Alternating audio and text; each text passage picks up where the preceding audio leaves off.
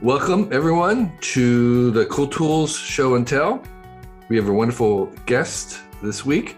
As you know, we've recently changed from just the audio podcast to now doing a video podcast. So if you want to, in addition to this option of listening to the audio, there's a visual version on our YouTube channel. And there you might be able to see some of the tools themselves and some of the images about the tools. So we have a wonderful guest, Charles Lindsay. Could you introduce yourself? Yeah, thanks, Kevin. Thanks for having me on. I'm a tool lover and a geek aficionado, as you know. I'm an artist. I work with ideas about technology and time and ecosystems. And I do make flat art, but I'm also working with sensors and certain amount of programming and stuff. I'm currently working in Baja, Mexico, and in Kyoto, Japan, not at the same time, but sort of at the same time. And that's where you are right now. You're in Baja, California. I'm in southern Baja, building out a new studio that I acquired during the pandemic. Okay, great. We have known each other from many things, including a walk that was really spectacular. And I know you have some really fine, interesting selections of tools that you want to share for us. So tell us about your first tool. Okay, so the first tool is the Monteer 8000S. That is a battery. That is the light. It's designed and sold as a mountain bike light for riding at night. I mountain bike and I like to ride at night, but I also bought it because I like to photograph with available light and simple equipment. And I've been doing this my entire professional life. I was a photojournalist and I did it. Now I use it in my art practice. So this thing you're holding up there's two pieces it appears. One is the light battery itself. There's a which has big battery with capacity, a strap. Yeah. And this straps to the handlebars or wherever you want. Right. And then you have a lot of different settings. And then you're holding this other thing that looks like the kind of thing you might have on your forehead with a head strap, but you have exactly, or on the handlebars of the bike. Right. You know, state-of-the-art LED, super bright, many settings. And there seem to be five different lights. Yes, there they are. Let's see. You can see them there. Yeah. And then there's your switch on top. There's also a switch on the battery. The battery also has a USB port and USB-C, and it has a lot of charge capacity. So this is, I live on the road, and so this is both my battery for all my devices, but this incredible light. And Kevin, you have some pictures I sent you made with this, particularly in the desert in Baja with these giant Cardone cactus. Right. So that's my first one. Okay, wait. So this battery, you say, also serves as a power pack for recharging things. Is that the idea? Yeah, there's your USB-C. Right. So it's about the size of really terrific capacity. Right. It's about the size of I don't even say what that size is. That's a stick of dynamite. I don't know. It's about this kid is a bit like that. Thank you. Yeah, it's about 8 inches. So you have a power pack, and then it's attached. Now we have a meter cable. With a cable to this device that is super bright, really bright. Like, does it have a rating? Yeah, wildly bright. Is that the rating? Yeah, I forget how many lumens. Insanely bright. I forget. Is the rating, and very durable. And of course, I did a lot of research before I got it. And I saw that it was highly rated, and so it's been breathtaking to work with in all regards. Yeah, so it is definitely a favorite tool at this point. Right. You can use this to kind of almost light up an entire mountainside. It seems like. Yeah, it's really bright. I used it on these sort of, I don't know how tall they are, 30-foot Cardone. They're the big cactus in southern Baja. Sort of people might think they're saguaro, like in Arizona, they're a different species. And actually, they are the biggest of the cactus. Okay, so I'm going to share this picture. This is a picture of the lighting shining at night, which you can use for digital photography. I have the headlights of my car are on, and I like very cinematic lighting, and so I'm also going to be doing a lot of work in Kyoto when I return. And so this was sort of my first test. So a friend of mine has the light on, and I'm just photographing with my iPhone. That's a 250 or 300-year-old Cardone cactus lit up, and you could just see what it does. It's very cinematic, Right. and so And how much does it cost? about $400. Okay. I guess you could also use it for what it's made for, which is strap onto your bike and do mountain biking at night. Which I do on roads much like the one you're looking at. Uh-huh. I bicycle at night and photograph and shoot video. And I do that here and I do that in Japan. It's just it's what I do. Would it be almost as bright as a car headlight? Well, maybe brighter. I'd say probably brighter. Wow. Okay. Yeah, even it's as bright as certainly aftermarket lights. It's a blaster. It's wild. Okay. And what's it called again? The Montier 8000S. Okay. And they're a company there's a number of models. This is, I think, their top of the line model at the moment. But terrific gear. And the reviews, I've been treating the stuff well. I don't know, but how robust it is, but it is supposed to be incredibly robust equipment. There's an app to control it remotely. I haven't needed to use that. You can see that it goes 150, 25, 10% power, 1.5 to 32-hour runtime, depending on the power you're using. And you see 8,000 lumens. That's the number. Cree, of course, one of the top LED makers. So 8,000 lumens max. Uh-huh. Okay. So that's your first tool. And what would your second one be? All right. So the second one, which is a little bit more difficult to show, is the Polycam app on my phone. So here's the same cactus. And this is an app that is using the LiDAR scanning capabilities. I have an iPhone 13 Pro Max. I'll go to a 14 very shortly. And so this is doing quite high resolution, high accuracy 3D scanning. And it is just, this is a level of technology we could have only dreamed about until quite recently.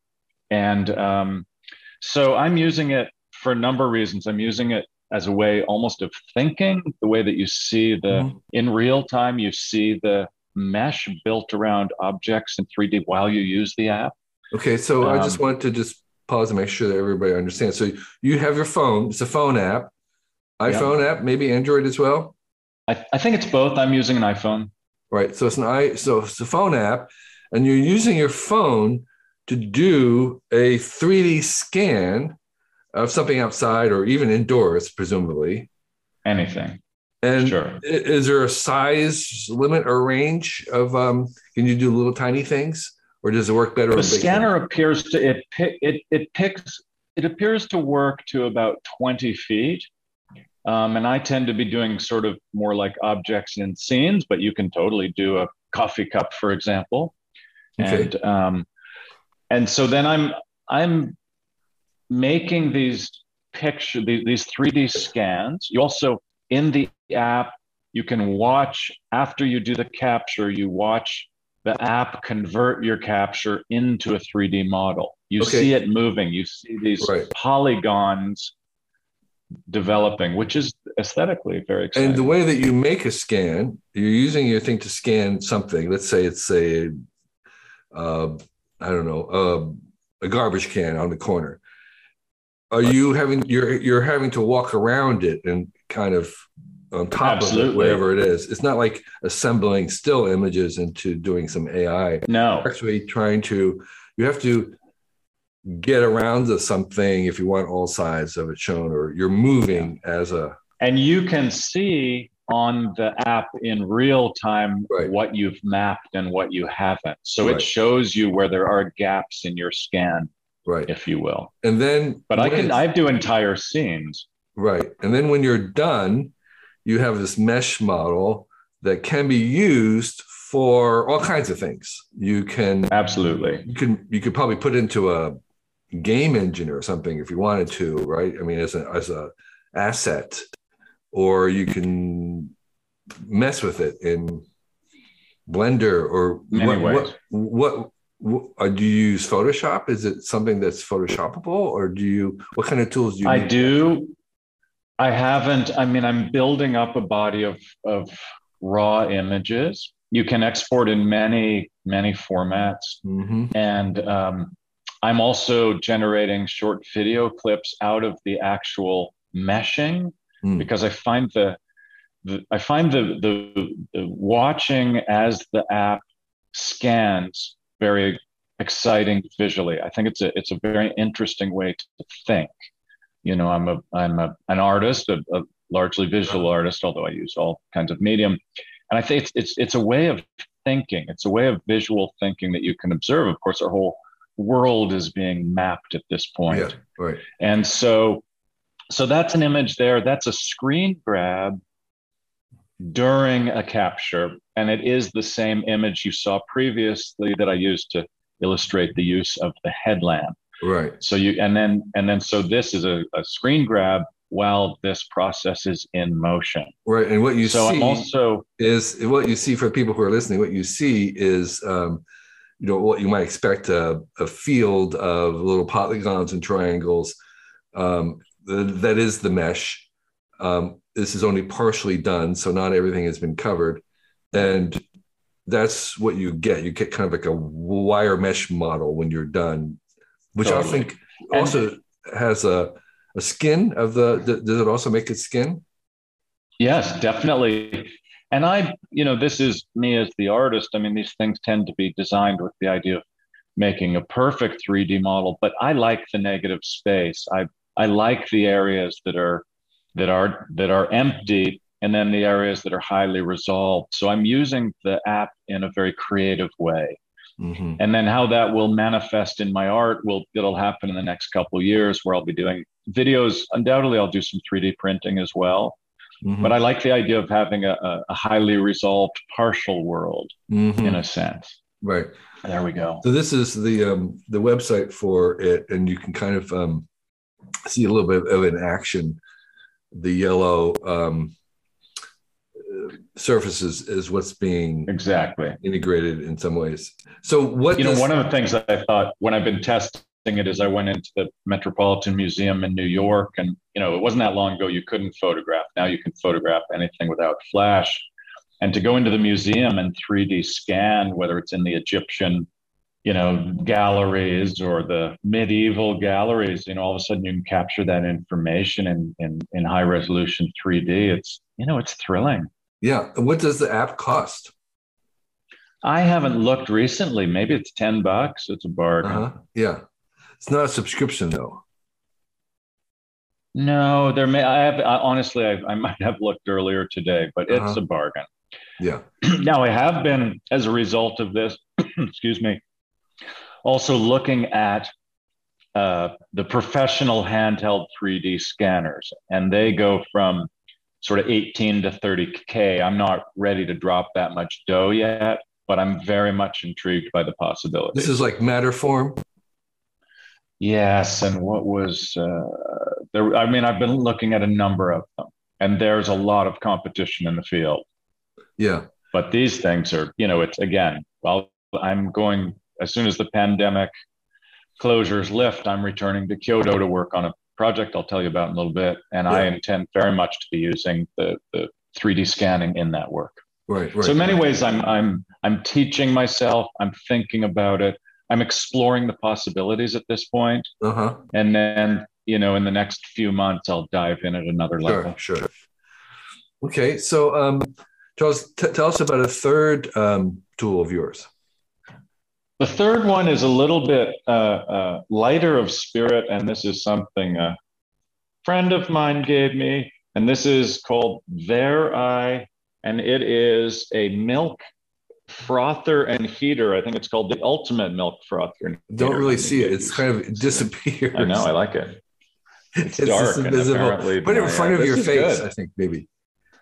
Do I now look like a milk frother? There we go.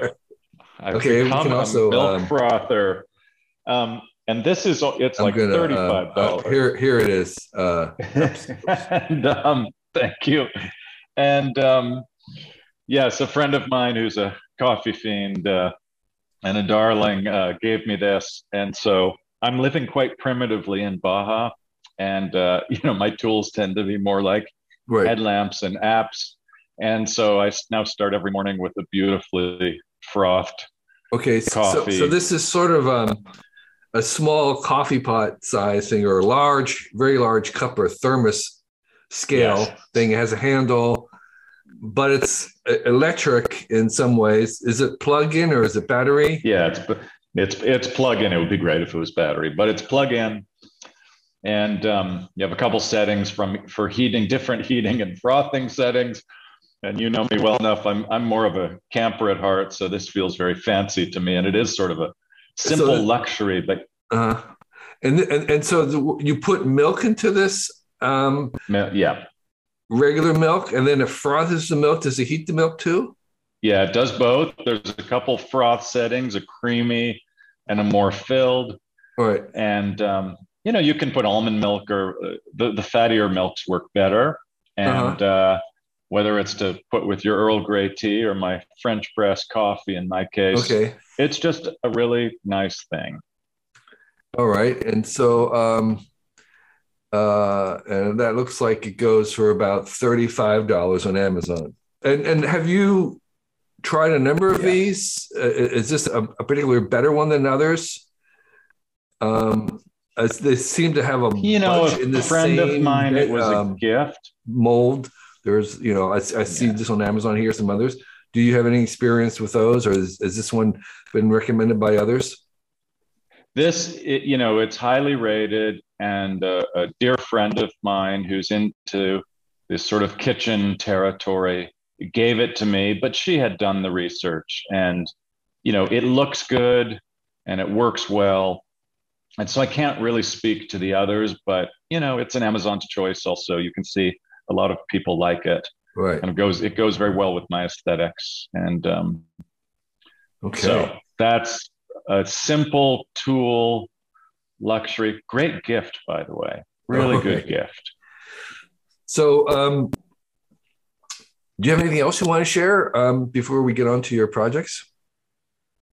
No, I think that's good. Okay. So Life is fascinating. tell us Tail end of about the pandemic. something that you are excited by these days or working on that you want to share. Okay, so the big project that I'm working on. I basically have two. I have two projects I'm working on right now.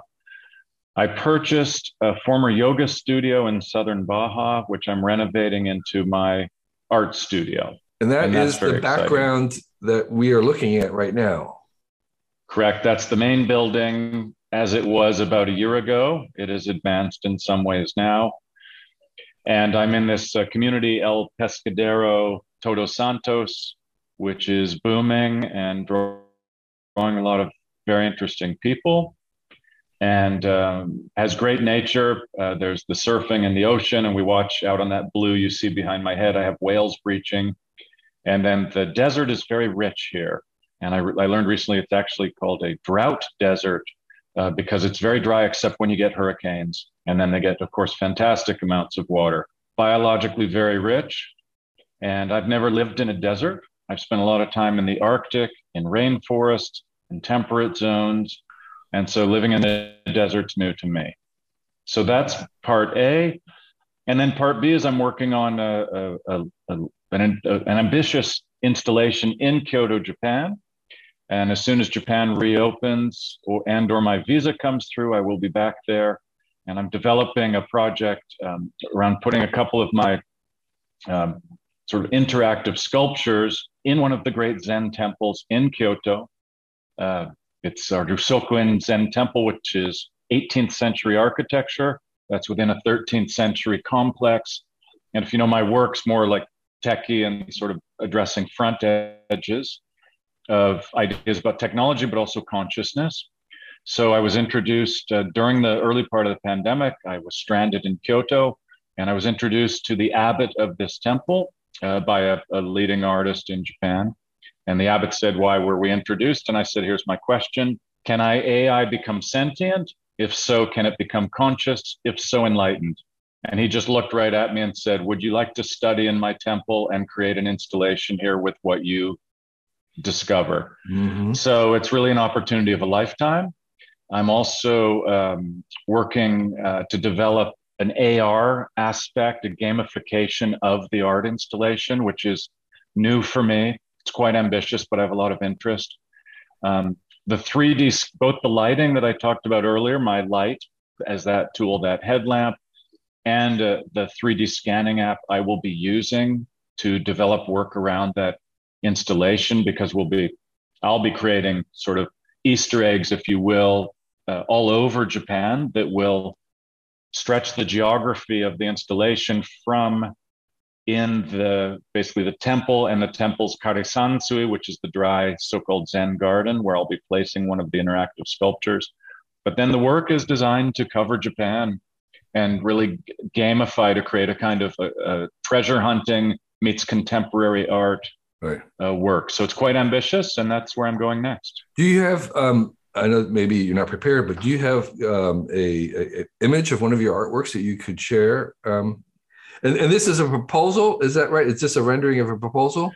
Well, so this is the actual parking meter that I became enamored with when I was stranded in Kyoto for 5 months. So I'm going to use this actual meter. There's a touch screen on it, and I will hack that.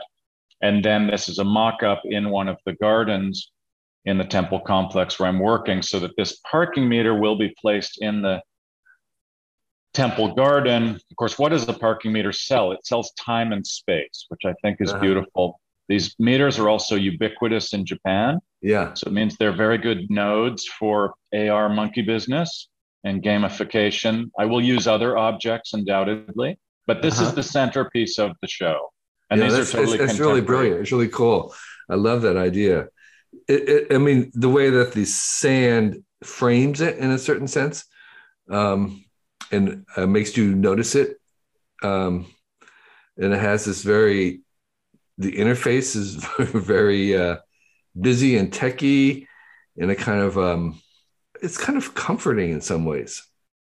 Well, so this meter, one of the things that happens in Kyoto, I got stranded in Kyoto. I ended up renting the second floor of a 100-year-old house, beautiful house in Japan.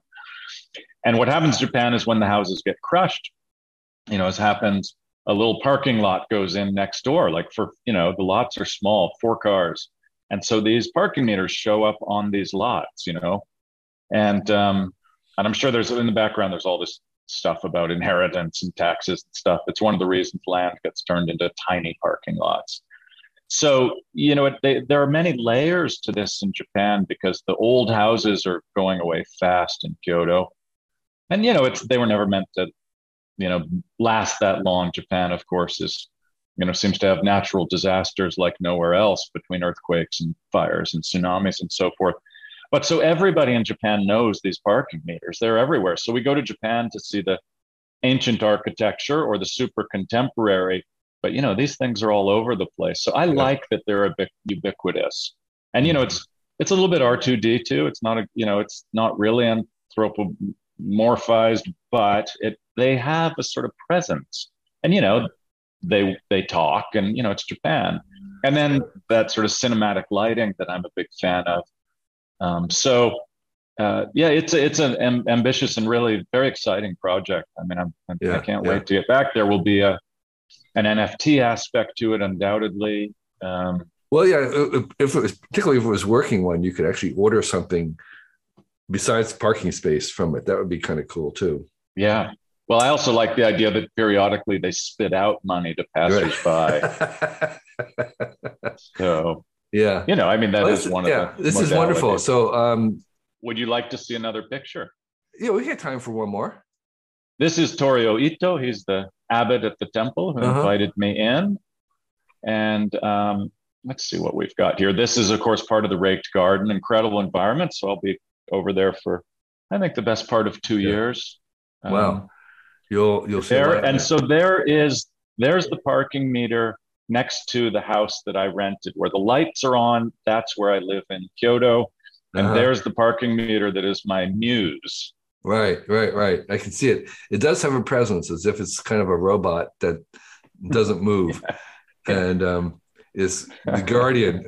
That's another thing that is really common, is guardians of True things. They have, foxes and others that are at the entrance. And so this feels like another guardian.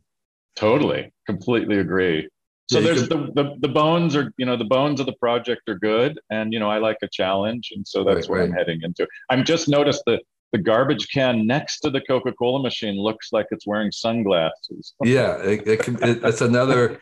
Well, yeah, I mean, you can see these four things as all animated objects that come alive. Like Toy Story, they come alive at night and they talk to each other. Yeah. And, well, imagine the possibilities with the AR aspect of what's being developed. As most people realize, Japan is really big on vending machines, which I think was what that red one is.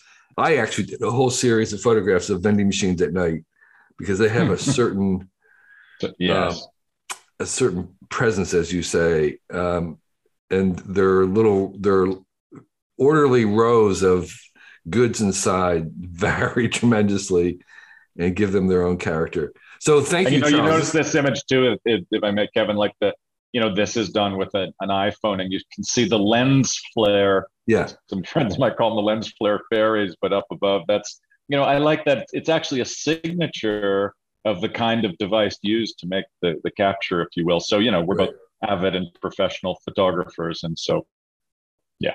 Yeah. It looks really great. Well, thank you, Charles. This is wonderful. Perfect. Thanks for having me on here. It's always a pleasure to see you, and perhaps we'll walk soon. Yes, I hope so. And maybe in Japan. And I would love to see that installation once you have it going. So Absolutely. Thank you. We'll share it with the readers when I get there. Okay. Thank you. And thanks to the readers for taking a look. Thanks very much. All righty. We're glad that you enjoyed this issue of the Cool Tools Show and Tell. Just want to remind you that we have some other coolish material on our YouTube channel here. Please subscribe, comment, like. In addition, this Cool Tools Show and Tell is also available in an Audible podcast form. You can subscribe to it wherever you subscribe to other podcasts if you just wanted to listen. And if you're listening, know that there is a visual version of this on our YouTube channel where we're actually showing the tools, and there's a little bit more of a visual component there. In addition, the same folks that put us, the Cool Tools website out, we also put out a free newsletter every week. It's very, very short. It's 1 page or less. We recommend 6 very brief items that are very succinct, easy to read. You can deal with it in a couple minutes. And every week we bring to you the 6 cool things that we have uncovered and want to share. And it's called Recommendo with 1 M, recommendo.com. You'll be able to find it there. It's free. Join 50,000 plus other subscribers every Sunday morning. You'll get it in your email box. And it's actually one of the most popular things that we produce. But we do produce other newsletters as well. One of them is called What's in Your Bag. We have one that goes out to tools and tips for your workshop. So you can get those at our website, and they are also free. And finally, I want to mention the fact that we do have a Patreon, and this podcast and this vidcast are supported by Patreon supporters. The minimum is $1 a month. And for that, you get an email to ask us anything. We'll respond and answer your question if we're able to. There are other higher levels. You can all see those at our Patreon page. And all those links are below right here. So thank you again for being a fan. And we'll keep producing stuff if you enjoy it. Thanks.